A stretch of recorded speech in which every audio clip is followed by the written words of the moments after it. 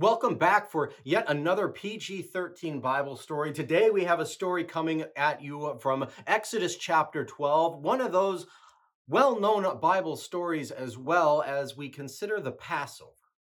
It's an important event in Jewish history, in Christian history, in biblical history, and the whole of the narrative of Scripture.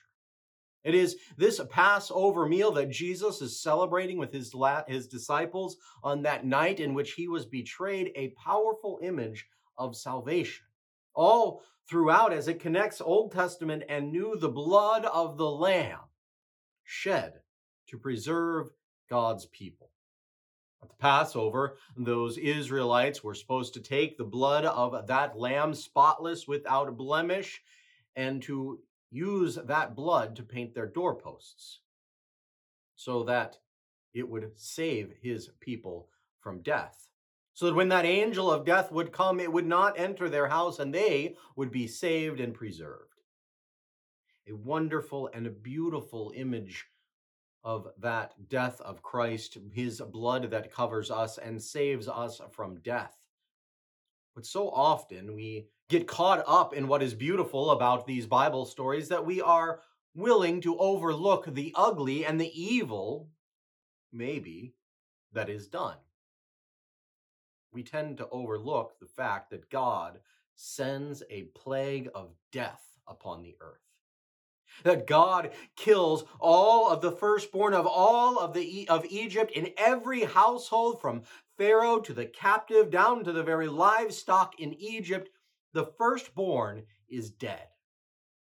So you have not only the death of the lamb, but the death throughout the entire nation of Egypt.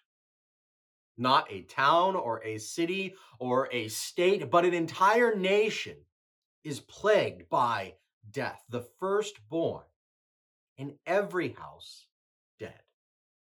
The Bible even tells us that there was a great cry in Egypt. There was not a house where someone was not dead. God killed all of them. Why?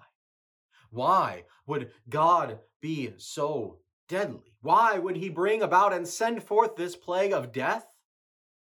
Well, he sends it against his enemies.